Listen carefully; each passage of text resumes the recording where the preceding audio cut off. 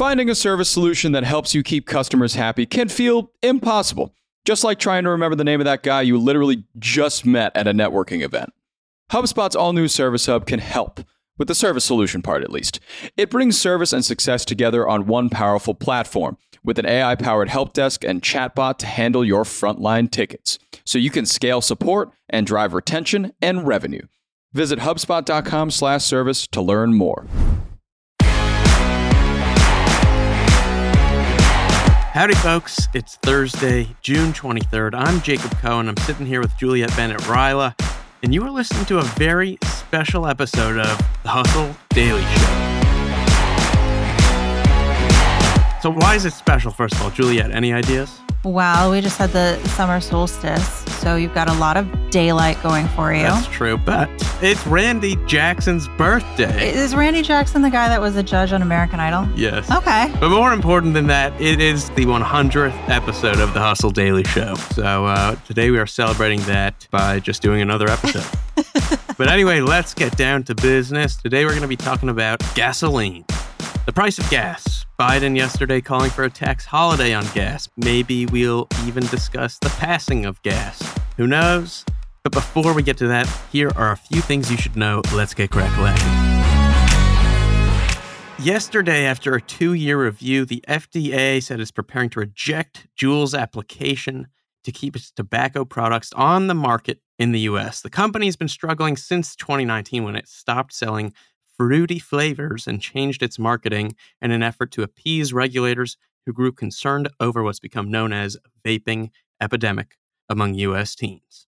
What's next? Netflix. The company has plans to launch a cheaper ad-supported tier later this year to drive growth. And a new report from the Wall Street Journal says NBC, Universal, and Google are two frontrunners for a potential partnership that would see the company supply Netflix with the tech to do that. And according to the Wall Street Journal, NBC Universal would also give them teams of basically ad salespeople to help sell those ad spots.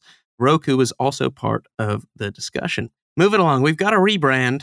Rebrand alert. Uber Pool is back with a new name. The service was suspended in the early days of the pandemic for social distancing purposes, but Uber revealed the new feature under the name UberX Share.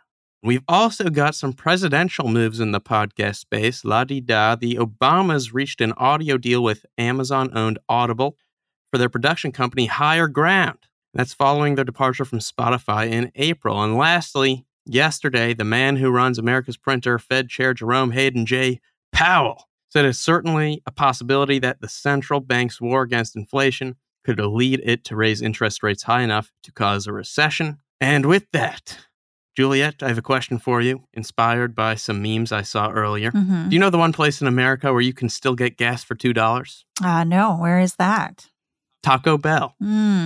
Yes, of course. But how do you like that? Also, there's a pretty wild chart that we had in the email today that shows how at one point during the pandemic, Zoom was worth more than ExxonMobil.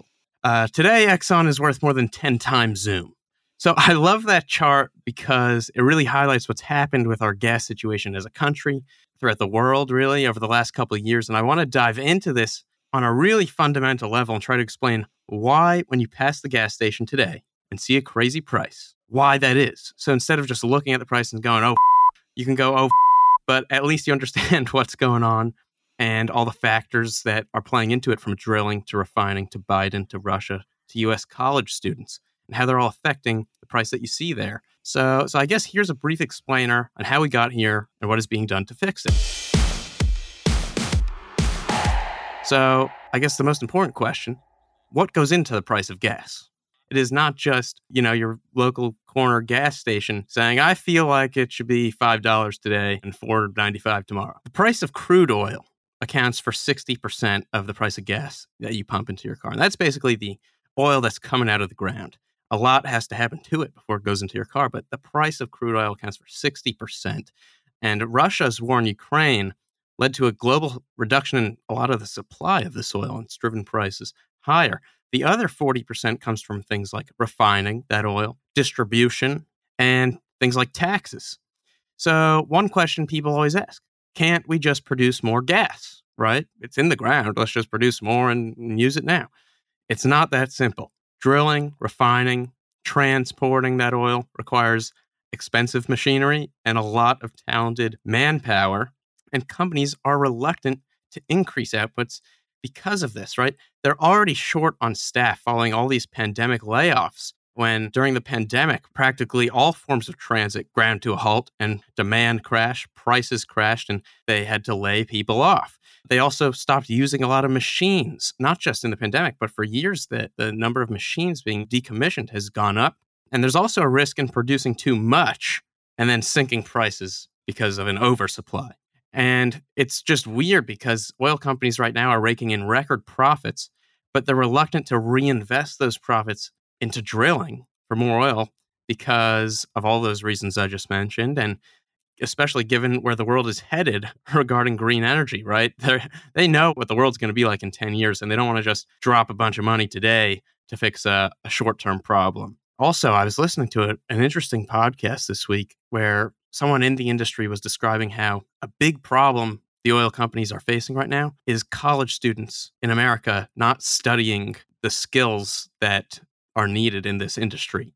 And it's an interesting problem. And, yesterday you may have seen something about Biden and a gas tax. So Biden called on Congress yesterday to implement a 3-month gas tax holiday. Currently, there's an 18.4 cent per gallon federal tax on regular gas, which is nice, but we'll see how that goes. And previously announced the release of 1 million barrels of oil per day from U.S. reserves. So these are great in the short term, I guess. They're temporary Band-Aids, though, when you think about just the long-term industry-wide problems that are going to require a lot more than Band-Aids. But what do you think about all this? Well, I read an interesting headline that was that the high price of fuel is actually good because it will push people to go green, as it were.